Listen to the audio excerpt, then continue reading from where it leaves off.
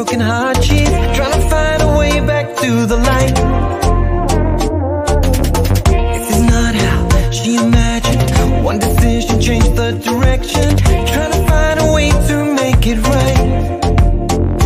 There's a million people with a broken heart, and everyone is looking for change.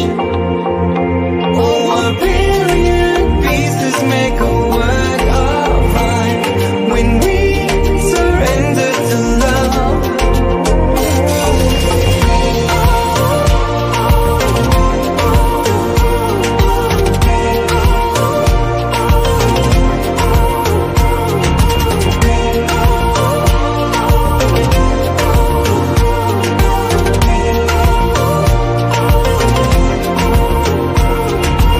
In a room, too many people. He's surrounded and yet he's so alone, and no one would ever know.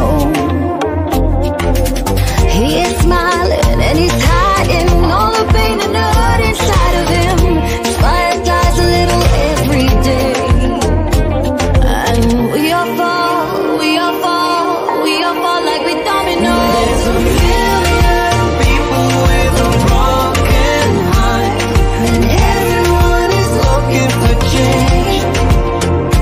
Oh, a billion pieces make a world of art when we surrender to love. We all fall, every single one by one, just like we dominoes, dominoes. We all fall, one day have to find a hole, and then we fight them all. We fight them all. We all fall, every single one by one, just like we dominoes, dominoes.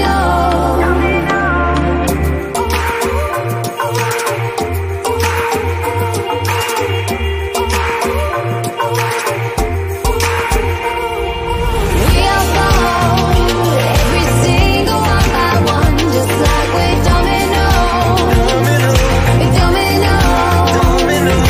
We all fall, one day have to find a hole, and then we fight them all. We fight them all. There's a million people with a broken heart. We surrender love. There's a million people with a broken heart. We surrender love. We surrender love. We surrender unto the love. We surrender love. We surrender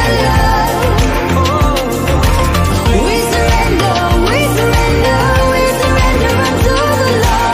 We surrender love.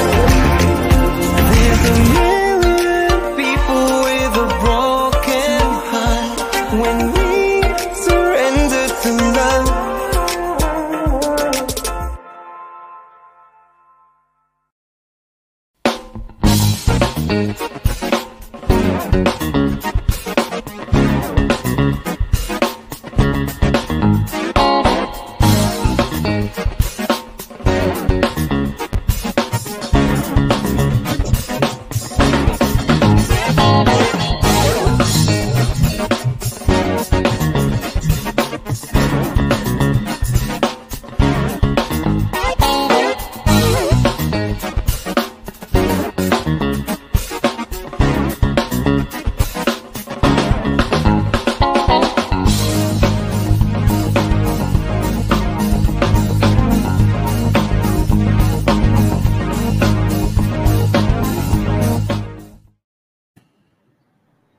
Hey, good morning, Father.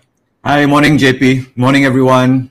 Morning, everyone. Welcome to another episode of Catholics at Home podcast. That was the song Dominoes featuring Father Rob Galea and Ira Losco. That was such a nice song, Father. That was so catchy. Indeed, indeed. And we have the man himself this morning in our show. Exactly. Perfect. The perfect time to have him. So should we bring him on, Father? Yeah, I think, Father Rob has a lot of people who follow him here in Malaysia. his music and his ministry, online ministry also.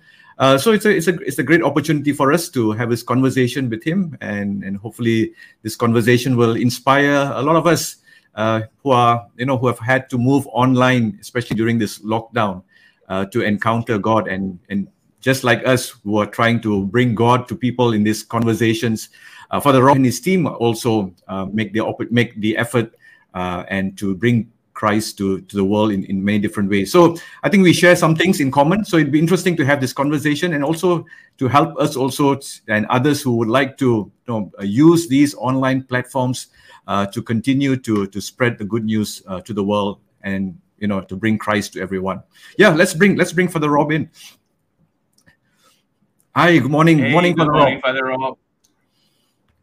Good morning. It's actually a little into the afternoon here, so it's so great to join you in this day. Yes, where we too are also in lockdown. We're in in quiet, sort of the same struggles, the same difficulties, but yet at the same time, different parts of the world. How beautiful it is to be able to share this moment with you.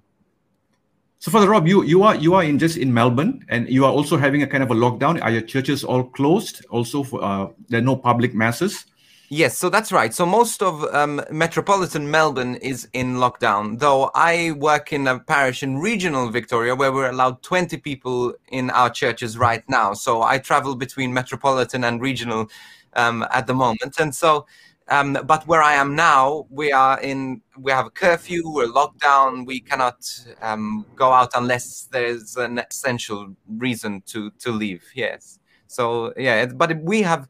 I think it is this week, Victoria would have spent, I think it's about 290 days in lockdown since the beginning of the pandemic as well. So in and out, sort of we're in our 6th lockdown. So there are times like for 3 months we didn't have a lockdown at all.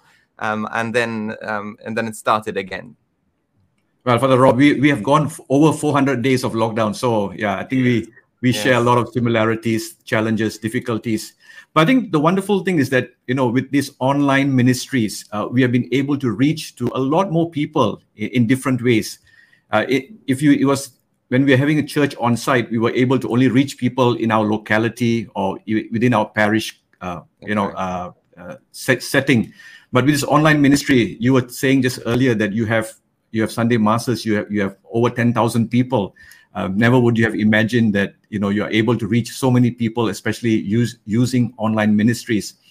But before we get into online ministries, Father Rob, there's a lot of following here, but we would like to get to know Father Rob, the priest. Of course, everybody calls you the singing priest, but primarily you and I are a priest. Yes. There's an interesting story. I mean, you are not Australian. You're from Malta. And you came to Australia and somehow encountered God and chose to become a priest. Father Rob, tell us a little bit of that story, Father Rob. How did you choose this way of life? Well, look, first of all, I didn't always want to be a priest. I'm not one of those people who grew up thinking that they were going to be a priest. I didn't even consider the priesthood until I was like 21 years old. But what happened at the age of 12, 13, I had a bit of a rebellious time where I ran away from home. I'm not going to go through a whole story.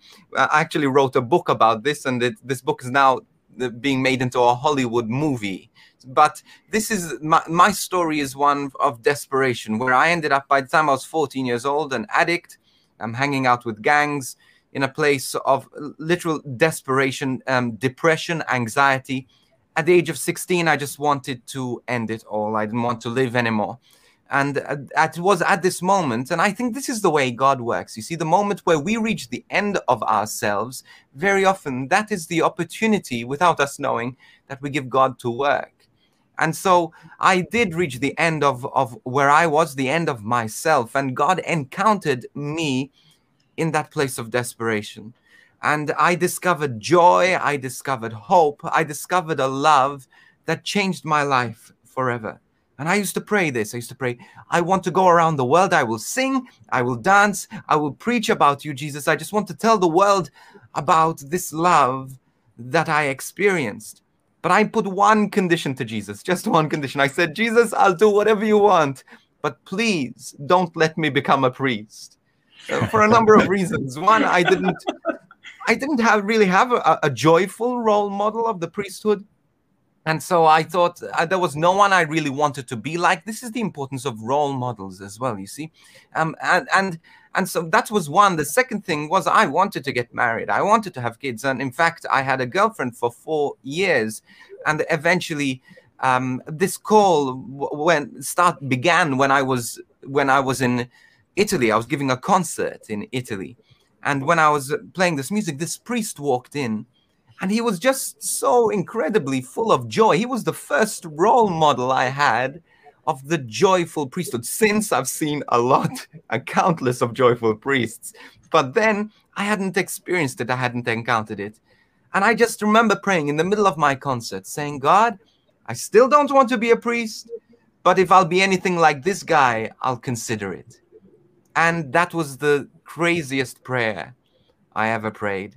It is the moment where God put his foot in the door and I couldn't close the door because it just would not stop. This desire to serve people through the priesthood, to love people through the priesthood, through the sacraments. And I had a girlfriend, so it was a bit of a problem. We were dating for a long time and I had to go up to her and say, listen, I think we need to stop this relationship because I'm seriously considering the priesthood. And she cried and I cried, and it was a really difficult moment, but at the same time, she knew she had to let me go because she couldn't hold me in, and she knew that she wouldn't be happy if I wasn't happy, in a sense. And then I had to let go as well. And it was difficult. We ended the relationship, and I ended up going into the seminary, becoming a priest. And years later, guess what? She finds someone, she's getting married, and she asks me to be the celebrant at her wedding. So this is a really beautiful, beautiful experience as well. So I think this is the way God works, that he helps us. Sometimes it's really hard to let go of things, but if we let go and trust God, God will not only give us our heart's desire, but he outdoes us in generosity. And I think this is the thing that I haven't stopped experiencing since. And I love it. I love it, but it's difficult. It is an amazing story that you have there about how you discovered God and went on to become a priest, even though you specifically prayed that you didn't want to become a priest, but you ended up doing it. And I remember there was an interview that you gave that you said that if you were given 1,000 lifetimes, you probably still become a priest, each and every single one of them. So what inspires you to keep going on in this ministry? Well, look, I love the priesthood. I love serving God as the priesthood as a priest. But I always say this, that first and foremost, it's not the priesthood that's most important to me. It's being a follower of Jesus, a lover of Jesus, and a beloved of Jesus. At the end of the day, that's the most important thing. After that, God calls me, yes, to serve him through the ministerial priesthood, which I am so very grateful for. And I love that I get to serve people in this way through sacraments and now online, and to be, in a sense, someone who inspires people to fall in love with Jesus, to surrender to Jesus.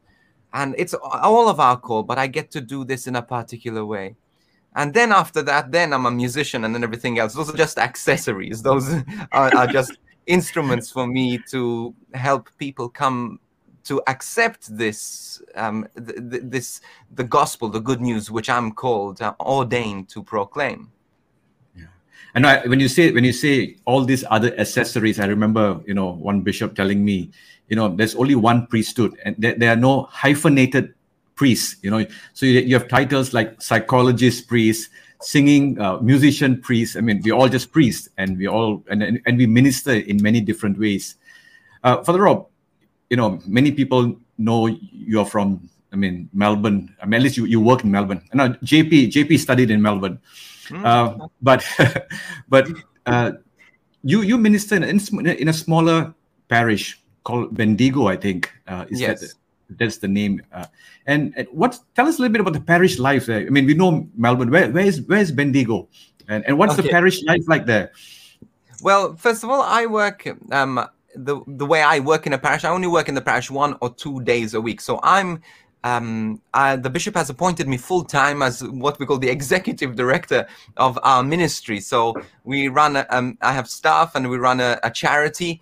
It's an evangelization charity that reaches, actually, the website says 200,000, but over the last few years, it's been actually 2 million people a year we've been outreaching to, virtually and in person. So in 2019, for example, I was on the plane 300 times, speaking to 1.6 million people. And so this is my passion, to evangelize, especially to those who are on the outskirts, those who would never have considered Jesus. So I go to schools, clubs, pubs, anywhere that there's an open door. But I also work in a parish, and the parish is about, let's say, from Melbourne, about an hour and 30 minutes from Melbourne. It's regional Victoria. It's a small town, maybe 80, 90,000 people. And I work in a parish over there 1 day a week where I celebrate masses, I help. And if the parish priest needs help, I drive over to help if he has too many funerals or things going on. So I'm an assistant priest, but it is regional Victoria, and Australia is 25% Catholic.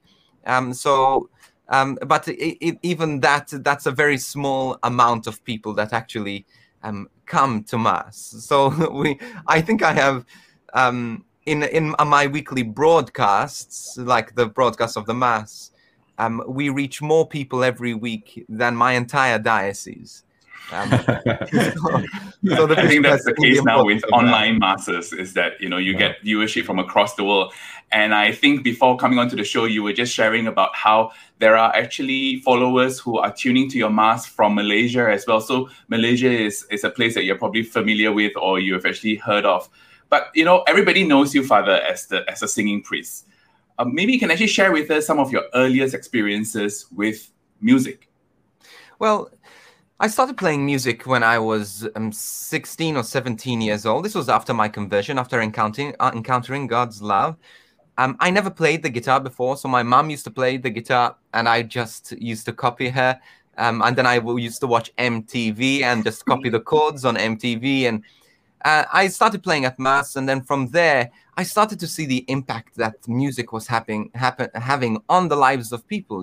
People being impacted, like being able to pray, being able to encounter Jesus in a moment of prayer and a moment of ministry.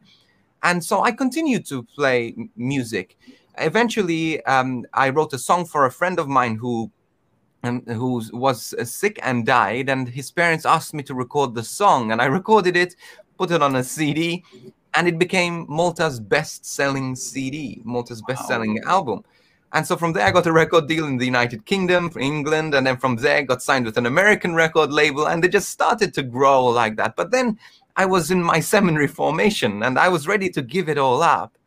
But it was then, actually, my first year, that things started to, the opposite. They started to blow up. They, like, so much exposure, so much stuff. And I got a call from Pope Benedict's office at the time to sing for him at a World Youth Day event, and then got to sing for Pope Francis, and then it just grew bigger and bigger. But you see, for me, music is never the focus. Music is always.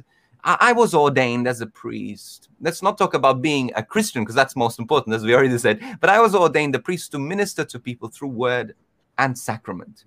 Now, I think music has the power to transcend the mind, to go beyond our circumstances and go straight to the heart. And so I think music for me is just a beautiful instrument to allow people to encounter the gospel, the message of God's love for them. So I speak at schools, for example. I'm in front of 2,000, 5,000, 10,000 students, and I go with a microphone and I'm preaching and I'm teaching. Yeah, that's fine. But the minute you pick up the guitar and you start singing, the environment changes. All of a sudden, the kids, some of them crying, people are ready to listen. People are ready to take the message, because very often people don't remember what you said. And this is the same in our conversations. They don't necessarily remember what you say, but they remember what they were feeling and the encounter they had of the transcendent at the moment you were pointing to the transcendent, pointing to Jesus. And so I think this is one of the most powerful. I'm so grateful to play music. But again, music is great. It's important. And I take this gift that I've been given seriously, and I invest in it. And I think it's important for me to develop that gift that I have and to invest in it. But at the same time, it's an instrument to drawing people to the heart of God. The worst title I've ever been given is this, the singing priest. Because seriously, because I'm not. It's not about fame. It's not about being. It's singing. It's just about giving people Jesus. I want to be known as someone who's in love with Jesus and shares the love of Jesus. That's important to me. Music again is awesome. It's amazing, but I want people to hear my heart that beats out of love for Jesus. And Music- if they hear it through music, that's great. Yeah, music has a way of breaking barriers, isn't it? I'm sure you know in your own ministry, you're somehow able to connect with people more than just preaching a homily or telling people, but somehow music is able to connect the heart to the heart, and That's people are able to resonate with it. But before we go into a little bit more about your music and your ministry, Father, we all know that you were also a contestant in X Factor.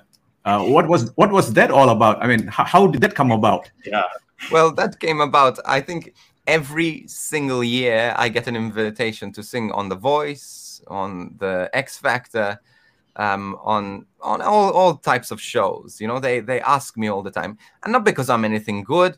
It's good exposure for them. Imagine having a Catholic priest on the television show. They have a story, my story. They have it's good marketing for them.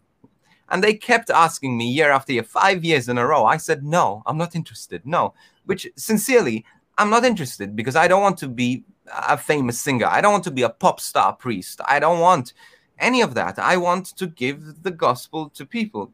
But then I spoke to my bishop. I spoke to my spiritual director, and they said, why don't you just give this a chance? See how you go.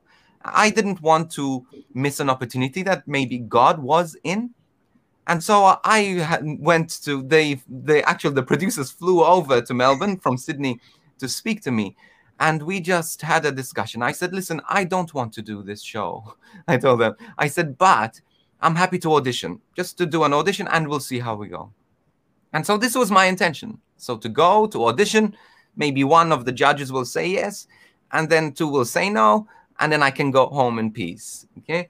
And so I go and I do the audition, and all the judges say yes, and they are happy to have me there. And I'm thinking, oh my goodness, what am I going to do now?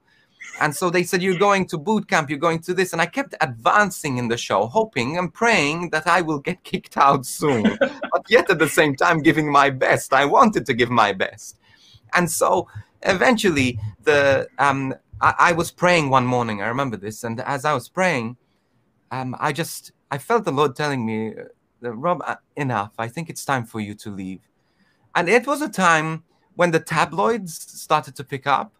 I was being written about on tabloid magazines, and it wasn't nice. It wasn't nice. It was the nice stuff, but it wasn't what I was on about. Okay, they were misinterpreting everything, and I thought, no, look, this is not what I want.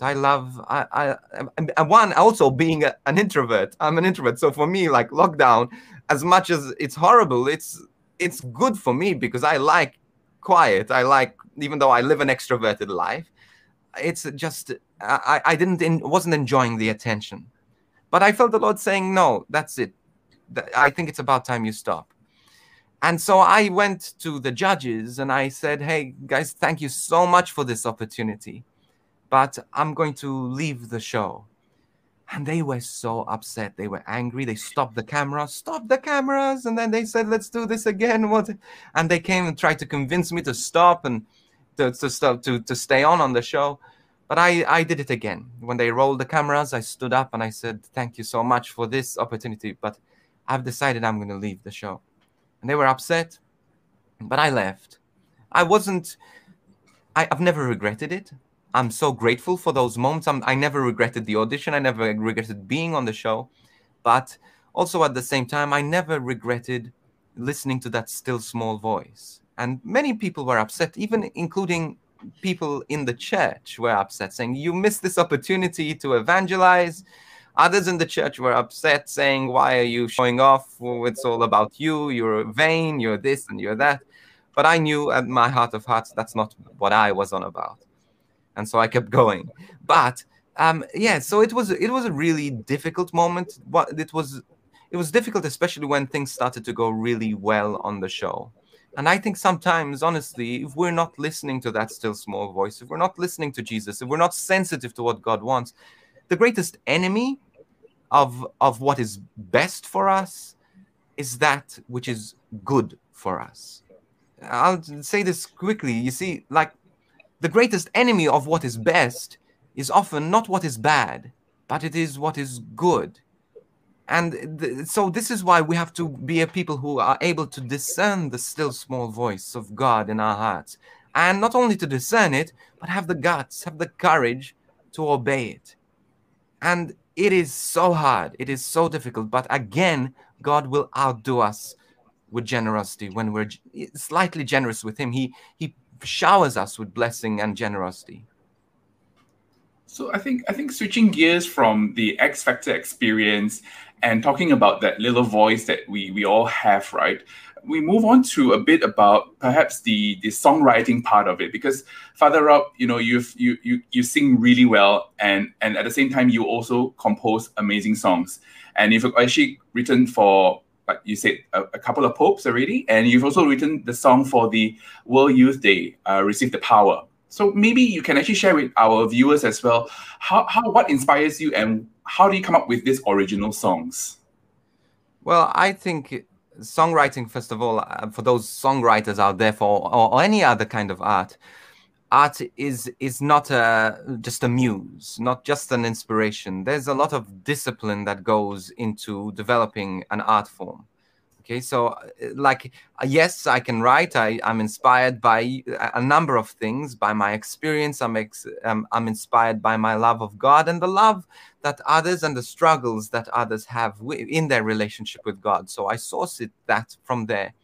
But at the same time, I had to study songwriting. I had to learn songwriting, because you write one good song, two good songs, but then after the third, fourth, they all sound the same if you don't have the discipline, if you don't develop the craft. And so I always say it's 20% inspiration, but 80% muscle. It's 80% of getting there, tying your legs to the chair and writing. Every song you write makes you a better songwriter. And I've recorded maybe 100, 120 songs, but I've written 2,000, 3,000, 4,000 songs. And a lot of them are just will never see the light of day because they're actually terrible. And some of them sound like others, sometimes. So I'm constantly writing songs. And when each song I write, I know makes me a better songwriter. And so, yes, it's a discipline. Yes, it's sometimes really hard work, especially when songs are commissioned. I've written for 3 World Youth Days, and are really difficult songs because you have to go through boards and then through they vet songs and then they check the liturgical aspect of these songs. It is really hard to write for the liturgy, I can tell you that. do you do both, Father Rob? Do you write the music and the lyrics too? I do. I write music lyrics. I co-write as well. I do a lot of co-writing, and I do that on purpose because I don't want to be bound by my own inspirations and my own disciplines as well. So what happens is I get a song and I go to another songwriter, and this person tears it to pieces and rewrites, and then we tear it to pieces again and rewrite again. And it ends up usually any top 10 songs, at least here in Australia, any top 10 songs are co-written songs. 90% of any top 10 are co-written songs. Now, there are songs that are written by individuals, yes, but co-written songs actually allows you to see things that you wouldn't by yourself. I don't want to get into technical stuff here. It's like Yeah. songwriting Moving to a bit more to your ministry that you do. You say that you go to schools, into different places. You speak to young people. I read that in 2008 you started this program you co-founded this program called Stronger Youth Program with another bishop. The both of you started this, and you've reached to lots of young people and students. I'm quite curious to know, in your context, like in Australia, when you go and speak to these young people, we always have this notion that young people are not interested in church, are not interested in religion. And when you speak to them, what are young people looking for in terms of a spirituality, or in terms of a connection with God? What do they look for the Rob, in your context? Well, I'd say one thing. It's young people are looking for the exact same thing that you are looking for.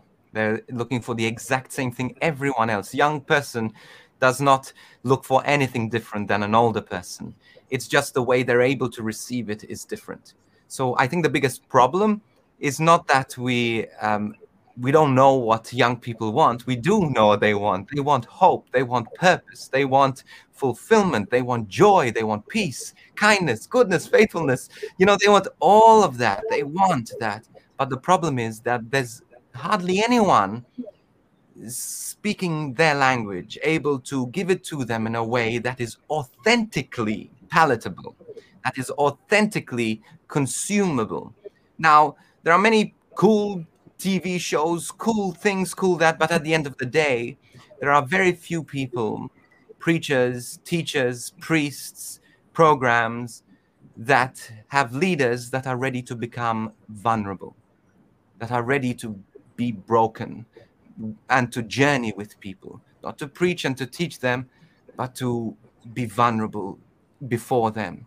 Now, I'm not saying you go and you wear your heart on your sleeve, but at the same time, being real about the struggles, being real about what there is, and also being able to communicate it in a way that is palatable, consumable. Again, music and creating good graphics and good engagements, and all of that is great. But at the end of the day, if there's no vulnerability, if the person in front, the church in front, the community in front they're giving a package as opposed to breaking open the bread, becoming vulnerable, becoming broken. If it doesn't cost you your life, then you're wasting not only your time but the time of these young people. So you use the word vulnerable several times in that short explanation. What do you mean to be vulnerable, especially with the young? Well, look, if you teach religion, it costs you nothing. If you give people your heart that beats out of love for Jesus, it will cost you everything.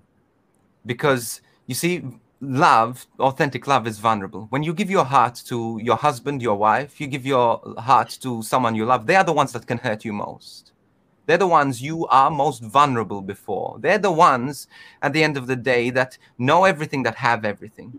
Now, this is the thing, that we need to have our own encounter with Jesus, let our heart beat with the heart of Jesus, and not tell people about this beat, but literally rip our hearts out. I know I'm speaking figuratively here, and hold it to the microphone, and let people hear our heart beating for Jesus. Now, how does that work out practically?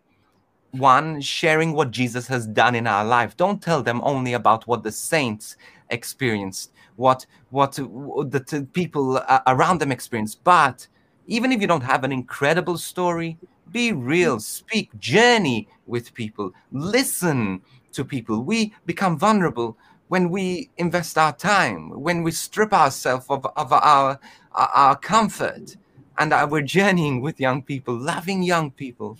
And we're hearing stories, and this is vulnerability at the end of the day, is giving of ourselves. Jesus took the bread, broke it, and gave it. He took his body, broke it, and gave it. It wasn't something external. And this is what we're in a world, I think, that even youth ministry, that performs and graphics and all of this, and there are preachers that come and then they sit in a green room and they don't speak to anyone. It's just and priests who go to mass and sit in their sacristy and are not vulnerable with their people, you know. And this is the vulnerability I'm talking about. It's about being broken and given to young people. But you know, Father and Jonathan, it's not only young people. What I'm talking about is absolutely equally relevant to adults, teenagers, to young adults, to the elderly. We need to become vulnerable if we're going to give an authentic. Look at the disciples, the apostles, Jesus. There's no greater vulnerability than literally dying on a cross, dying for the people you love. And this is what we're called to do. You know, Father Rob, I like your sharing about being vulnerable. And I think at the same time, part of the appeal of your ministry is that you provide everyone a holding space where they can share their vulnerability, whether it's through storytelling like what you shared, or it's through songs that you sing and you get everybody to be involved. So I also understand that you actually have a team that you travel with around, and you go to schools like what you shared, you go to different places to reach out to different parts of the community, different parts of the society. You know, this is something that perhaps in the Catholic Church, in the Catholic Church context, for example, it's not something that we are accustomed to doing. So, I mean, how do you see this as a sharing of good news in a relevant and meaningful way? And how is that different from, you know, what we traditionally associate with going for mass and, you know, seeing the priest for confession, etc., etc.?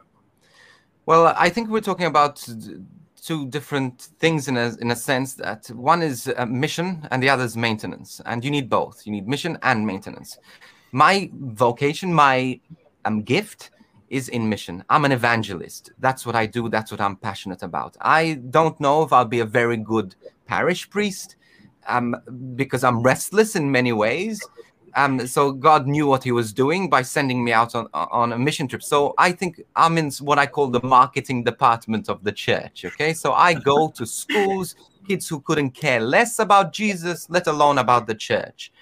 People who have never heard the gospel preached and taught in an authentic way. And so I go into schools, I go into school assemblies, I write music for nightclubs, I do anything, and it's not just one thing, it works all together. So if I go to a school and all of a sudden people are impacted, and then if I don't have a social media to follow it up, it's just a hit and run. After my social media, what we do is we create courses, encounter courses they're called, and we go through the entire Catholic education curriculum with the students. So they see my face, my team's face. They see us throughout their entire year after I've visited. Adult formation, teacher formation. So it's not just going to schools. There's mission, but also I have a team that specializes in maintenance also throughout the mission. So it always works together. Now, great, some people do come to the pews. They come to church. Many do. But many don't. But what do you do about those that are not coming? Do you abandon them? Do you close the door? Or do you keep feeding them? You keep giving them Jesus? And so this is where our ministry comes in. This is where we give. We just want people to encounter this incredible love of God. And we do it through schools. Yes, I spoke, like I said, the last time I could travel. I still travel a little in between lockdowns. But in 2019, 1.6 million people across the world. I will go to any door that is reasonably opened. I've been all around the world. I've never been to Malaysia, and I want to come. I really do. I want to come and visit. But I do. I go India, Indonesia. I go America. I go anywhere that a door would open. Because, you see, at the end of the day, people need to hear the gospel in a way that is an encounter as opposed to an education. Both are important, but Father Rob, it's not true that you have not been to Malaysia. You have been to many homes in Malaysia already. You are literally in the living room of many homes. So you are in Malaysia. So you are you are in many different places.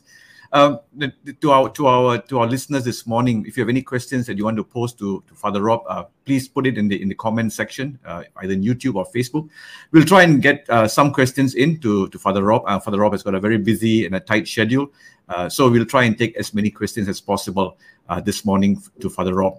Father Rob, just going back a little bit to your vocation story. I know we talked a lot about your ministry, but I'm always interested in that conversion story. In your book Breakthrough, you talk about your lifestyle, your reckless lifestyle. And you already mentioned it: clubbing, etc., gang, being in a gang. You thought of taking your life, but you do also mention a little bit about a phone call from your grandmother. That's something that we always say God can work in mysterious ways, and that seemed to have started your conversion. Would it be okay for you to tell us a little bit about what that conversation was all about? Or was it a personal conversation between you and your grandmother?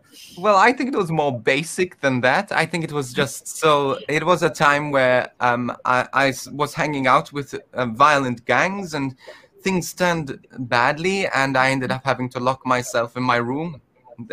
This gang didn't find me, they found my best friend, and basically they fractured his skull, and he ended up in intensive care. He was dying, and these guys were looking for me. So I was terrified. I was absolutely terrified. And at that point in my life, I lost all sense of purpose.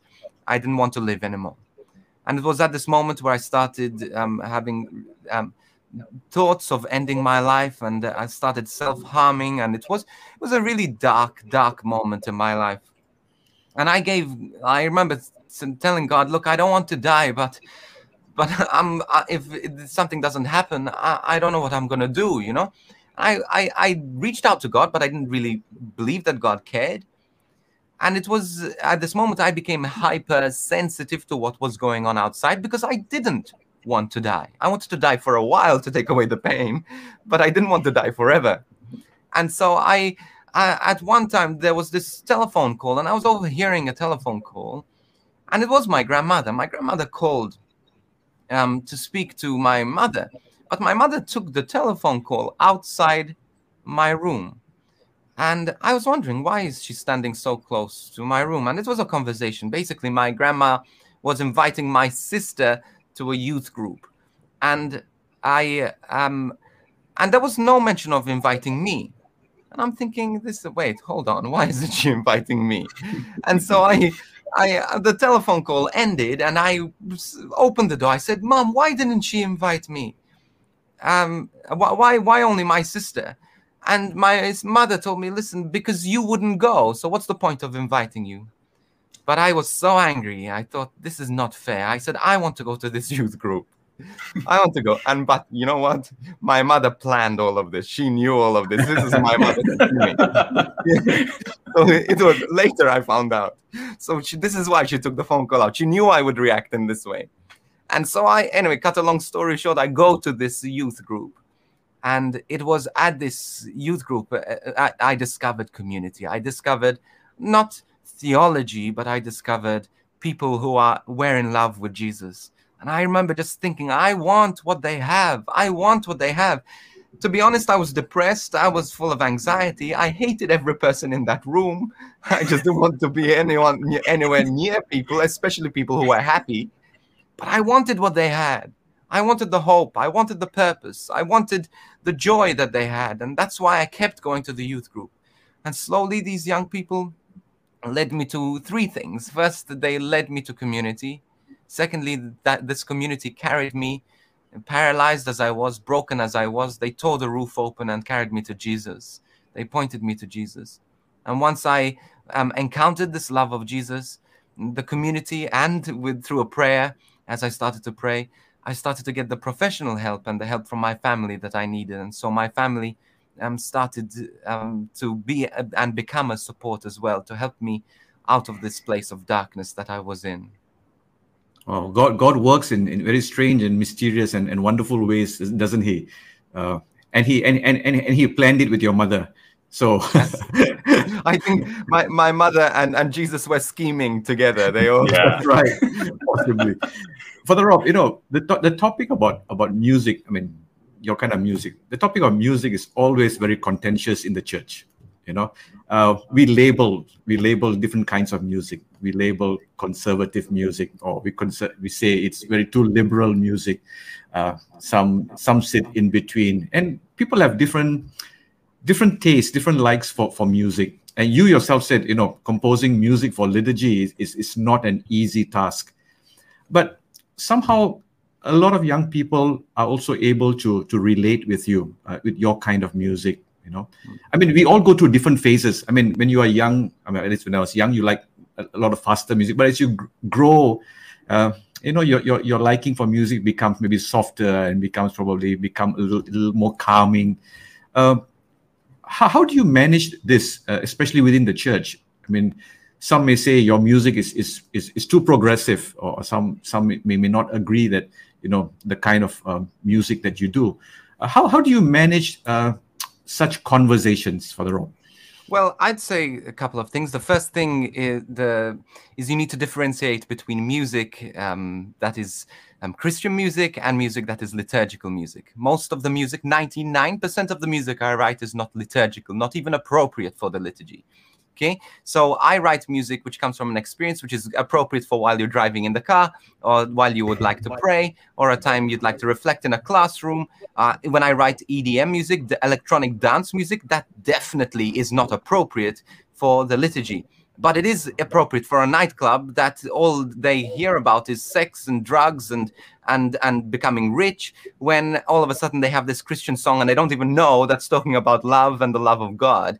So there is a time and a space. Now, when it comes to the liturgy, and there are songs I write that are good for worship settings, like, for example, a prayer meeting or a youth group, but that is different to the liturgy. The liturgy, think about it like this. The liturgy is a big ship, and we know that the ship is going to make it to heaven.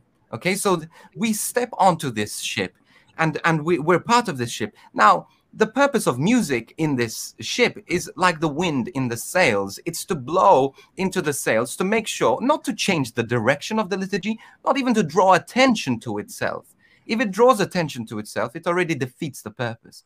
But it is slowly to move, to help people focus on what is happening on this ship. Now, there are moments where you get off and you go on a jet ski and you get energized and you get strong and you come back to the ship under the guidance of the ship. Yes, and that's times of worship, youth groups and things like that. But the liturgical music is not even about the music. It's about the liturgy. For example, it should be transcendent. It shouldn't be pop music in the liturgy. Because you see, it's not about engaging and being appealing. It's about something bigger than you. It's something greater than the music, than the performance. It should, like the songs during the offertory, for example, should all be about what is happening in the offertory. The ordinary, the gifts, the bread, the wine are getting prepared to become extraordinary. So the song at that moment should be a time where we give our lives, the ordinary in our lives, that God, through his mercy, would make them extraordinary. So that song should not be about Ave Maria, or it should be about the surrendering. How are we as a community going to surrender our lives and our hearts to Jesus? And you see, there are times of engagement. There are times for pop music. There are times for EDM. There is times for that. But the liturgy is not about being progressive. It's about, I think balance we have to do is to make people uncomfortable enough to pray, but comfortable enough, let's put it this way, uncomfortable enough to grow, but comfortable enough to pray. If it's going to cause frustration and division among the community, then I question. And if it's people are unable to pray with it, and 3 people are because it's their music, then I'll question again, because it's not about the individuals, it's about the community. So there's a lot of discernment involved. It's complex. That's right. Yeah. I mean, Augustine rightly says, you know, when you sing, you pray twice over, to that effect. You know, somehow music is as I said earlier, it kind of tugs your heart. It puts you. It can put you in an atmosphere of prayer, and it can also put you in an atmosphere of distraction or disruption. Also, it can do both very easily. Sometimes, if the focus is too much on the music and not on God, especially in liturgy, because then the whole as you said, the whole idea of worship is kind of like hijacked into just one aspect of the liturgy. And sometimes it kind of focus on one particular aspect of the liturgy. And the liturgy is made up of so many different things. It's the music, it's the liturgy of the word, it's the liturgy of the Eucharist, it's the community coming together, encountering God and Christ. Father Rob, just talk a little bit about, we talked about, your kind of, if I may use this word with no disrespect, rebellious lifestyle that you talk about. I'm sure there are many people, many parents who struggle, with their children who don't go to church, or who are kind of said, I'm done with church. Your mother never gave up on you because she schemed with your grandmother and of course with Jesus. What would you say to parents who are struggling, to see, especially the children not wanting to go to church? What would you say to them? And you've had an experience with your own mother and grandmother. Well, I'd say number one is don't underestimate the power of a praying mama and a praying dad. If I were Jesus, I'd be terrified of a praying mom. I'd be terrified of a praying dad, because moms and dads don't take no for an answer, especially if their kids are in danger. So pray, but also go to a mama who's there fighting for you also, to Mary. Goodness, we don't utilize Mary enough. When I go to Malta, I go and visit my family, and I don't take any appointments. Nothing. I don't take. Because I want to just spend time with my family, and I get literally hundreds of people. Father, can you come and speak at this youth group? Can you come and sing at this parish? Can you come and do this? And I say no, because I want to spend time with my family. But Malta's small, and people know who my mother is. And so what do? They go to my mom and they say, can you ask Father Rob to come and sing at this youth group? Now, my mom is a softie. She doesn't know how to say no. So she calls me and she says, Rob, can you please sing at this youth group? Just do it for me, this one. And what do you think I'm going to say? I'm going to say, Mom, I don't want to do it, but because you ask me, I'm going to do it. And I think this is where Mary, our mother, is so powerful. That we go to Mary and we pray for our children. We are relentless. We are just non-stop just praying for our children. So that's one. Two, also pray for wisdom. Back off. A lot of parents just need to back off to pray and to ask for wisdom. It is better to say one thing that Jesus asks us to say that is said in wisdom than a million things that are said every single day. So pray, back off and pray for wisdom. Because you see, your kids love you, your kids respect you, but they don't love and respect being sort of felt that their lack of faith is going to cause them to be less loved or less precious. God loves them as they are. So just one, pray to back off and pray for wisdom. And then once you get that wisdom, once you get the strength, then go forward boldly, go forward in Jesus' name. But don't panic, just back off and pray, and then go forward after you've discerned your move. And get people to pray. My mom used to knock at doors and used to get her cousins and nephews and nieces, and everyone was praying for me. I had no chance. To stay in my rebellious ways. I had too many people fighting for me, praying for me. And again, a praying mama and a praying dad. Goodness, yeah, that's scary. Scary, but very true about that, Father Rob. I mean, yes. You document your struggles. You talk about your story growing up in Malta through the rebellious years and how you eventually had your calling, your vocation, and now, being a priest in Bendigo, Melbourne, and also having a full-time ministry that you run. So all of this, you use the word mission and maintenance, and you use social media as your communication tool to reach out to the mission part of the work and the maintenance part of the work. So, and you're very comfortable doing that. So for some of our viewers, even parishes who are tuning into today's program, what would you say that they can actually start with something small in using social media at their parish? Well, I would say when it comes to a parish level is, first of all, there's information that is needed. Make sure your information is current. This is the biggest thing we have in parishes, that websites are not updated. Social media is not updated. They go for a while and then stop. So that's one, is make sure your information is updated. Two, consistency. And it's not saying every day, but at least once a week, post something, anything, the life of the parish. Number 3, be real. Stop preaching and telling people what to do all the time. Stop only doing inspirational quotes. Be real. Do those things, yes, but also be real. Show, if you're in a social media, the life of the priests, the life of the parishioners, the greeters. Introduce people within the community. People don't connect with the abstract. They connect with you, with me, with the human, with the struggle, with the vulnerability again.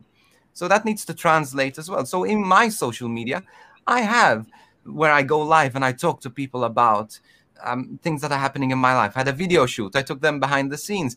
When I go to the gym, I post gym selfies because that's part of who I am. When I'm writing a song, I do about it. And people say, yes, you're vain, you did. But I think at the end of the day, I want people to connect with all of the brokenness, the humanity, the joys, of the human person. This is what people need. They need the real, they need the vulnerable. And that includes our parishes. That includes what we do in our parish life. I love the way my parish priest does it as well. He's so real. He goes for a walk in the country. He shows himself there. And I don't know. I just think we need some reality and some vulnerability as well in our social media. Talking about social media and exposure in that sense, making available to people. I mean, one of the things that probably, Father Rob, you say you have many followers. You're talking about millions, and sometimes it can also influence the way one thinks, in the way one presents oneself. What I mean is that sometimes, I mean, putting it bluntly, sometimes it can get to your head. All this fame, this popularity. Of wanting this many number of likes, people following you.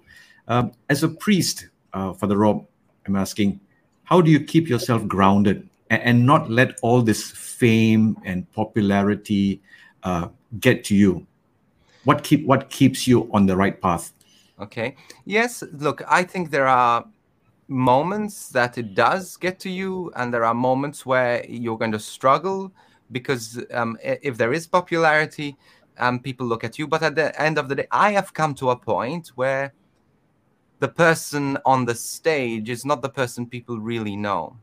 Now, my whole life, I've struggled with depression and anxiety, with moments where I for me now, this has become, in my life, the person on the stage is not the person they know. They are, yes, they're happy to see me. They want to take a selfie with me, but at the same time, they don't know how human, how broken I actually am. And I'm so aware of it now that I go with a sense of fear, knowing that this is great, this attention is great. But what I do is when someone says, Father Rob, you sang really well, my first thought is always, thank you. I receive that thanks and I receive that. But in my heart, or even out loud, I say, praise you, Jesus. Thank you, Jesus, for this gift. And just flip it back to Jesus. Flip it back to him. Give glory to him. But don't let it stop you. Fear of pride. Yes, there will be moments of pride, but get back up again. Get over yourself. You're not going to take any of this with you. Followers come, followers go. Moments on stage come, moments on stage go. But at the end of the day, know your humanity, know your brokenness, know who you really are. And I think those pride is especially prevalent on those who don't really know their brokenness and their vulnerability. And I think being aware, and this is what, like Saint Jerome and all the great saints, they used to have a skull, on their desks. And this is where we need to remind ourselves how finite we are, how broken we are. And so it's, having these moments, but then at the same time, don't hold back. Go, and if it's going to tell people about Jesus, but don't make it all about you. Don't, because then at the end of the day, we want to point to Jesus.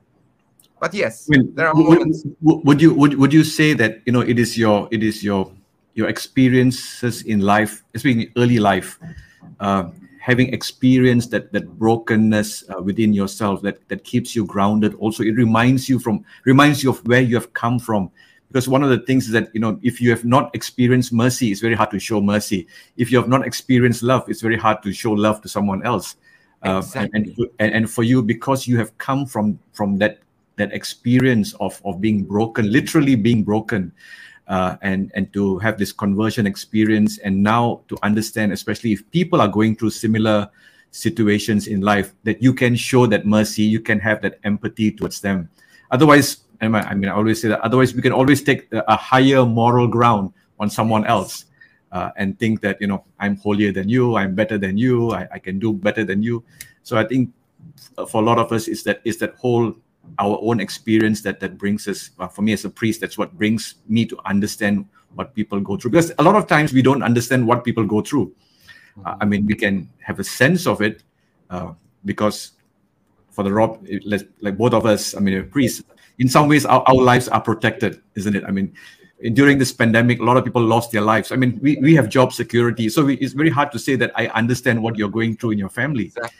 But to be able to at least give a listening ear and to bring the face of God to people in these times, I think that's what the ministry is all about in these moments. Father Rob, you know, I know you have a meeting to go to, but before you go, we have to ask you this, you know. Yes. And you know what we're going to ask you. JP is all excited, and I'm sure our audience. Would you do us a song, Father Rob, before we say goodbye to you? A song to all your Malaysian and whoever is tuning in from other parts. I know somebody is tuning in from California too. A song to all of us before we take leave from this conversation. Yes, absolutely. And I want to sing this song, which is another part of my story. And this, I'm just going to try and see, which is another part of my story, which is a part where I was that moment where I was locked in my room. And there was this moment where I felt lost and confused. Now, my mom yes, she was scheming, as I said, you know, she took that telephone call. But it wasn't only that. She used to pray. There were moments she used to knock at the door. She used to cry out, like, are you okay? Because she used to hear me, like, being tormented, like, emotionally. And she'd knock at the door, and I'd just slam the door in her face and just swear at her and just say, get out, leave me alone, you know? And there was, I was writing this book, Breakthrough, and at a point, I gave her the chapter. I said, Mom, I was so angry that you used to knock at the door and then just walk off. When deep down, I wanted you to break down that door, you know, to run to me, to hug me and tell me that I was going to be okay. And at a point, she cried and she said, Rob, there's something that isn't in your book. She said, there was every time I used to knock at the door and you used to slam the door in my face. She said, you, according to your book, used to go to your knees and cry on your bed, just wanting this pain to go away. She said, but what you didn't know was when you slammed that door, I didn't leave. She said, I would fall to my knees outside your room and I would cry. But you were crying with desperation. I was crying out of hope because I knew that Jesus, who I experienced, who I encountered, was able to reach your heart and change your life. And so she started with prayer. She'd spend hours and hours just outside my room, just crying and praying. And so I'm just going to walk to my guitar, and I just want to sing this song, which talks about this, which talks about the prayer of my mom. You know, my mom, who I'll see if I can get a different camera. The camera went off. But let's see if you can see my wider screen here. But this song talks about turning it's called Angel, and it's a song which is the prayer that my mama prayed for me. It's a song which talks about her cry to God for me, her little angel. You are more than I hope for, and my heart is overwhelmed by the beauty of all that you are now, and my life is changed forever. So I pray that you will be happy, that your smile will last forever, and God's light will shine within you, my little angel. Let him dance over you. Let him sing his song so true.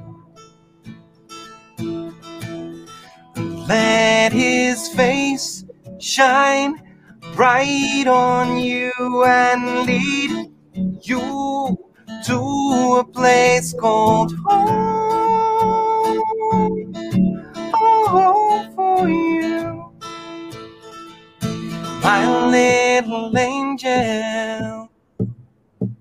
For all that may lie ahead now as life serves its joys and sorrows, and I pray you will hold on to the love that's never ending. So I pray that you will be happy, that your smile will last forever, and God's light will shine within you, my little angel. Oh, let him dance over you. Oh, let him sing a song so true. Let his face shine bright on you and lead you to a place called home, home for you, my little angel. So Lord Jesus, I'd like to pray for moms and dads there who are praying for their children. Lord, we pray especially for those who are struggling right now, young and old, struggling with understanding where you are, where they stand even before you. Lord, bring them closer to you, closer to an encounter with you. Let them know, Lord, that you love them so unconditionally, that you call them, Lord, to be the saints that you've created them to be. Give them courage, let them stand up, let them go forward, trusting in you, in your love and mercy. And we ask all of this in Jesus' name. Amen. Amen. Wow. Thank you very much, Father Rob, for giving us an insight to that song. The prayer of many moms, I believe, during this time for their children, and you kind of encapsulate it with music and the longings and the desires of many parents to have their children encounter God. And I think that's the most important thing, how they will encounter God in many different ways. To our listeners, to our audience this morning, this conversation, you can revisit this conversation. It's available, it's recorded, it's available on YouTube and Facebook.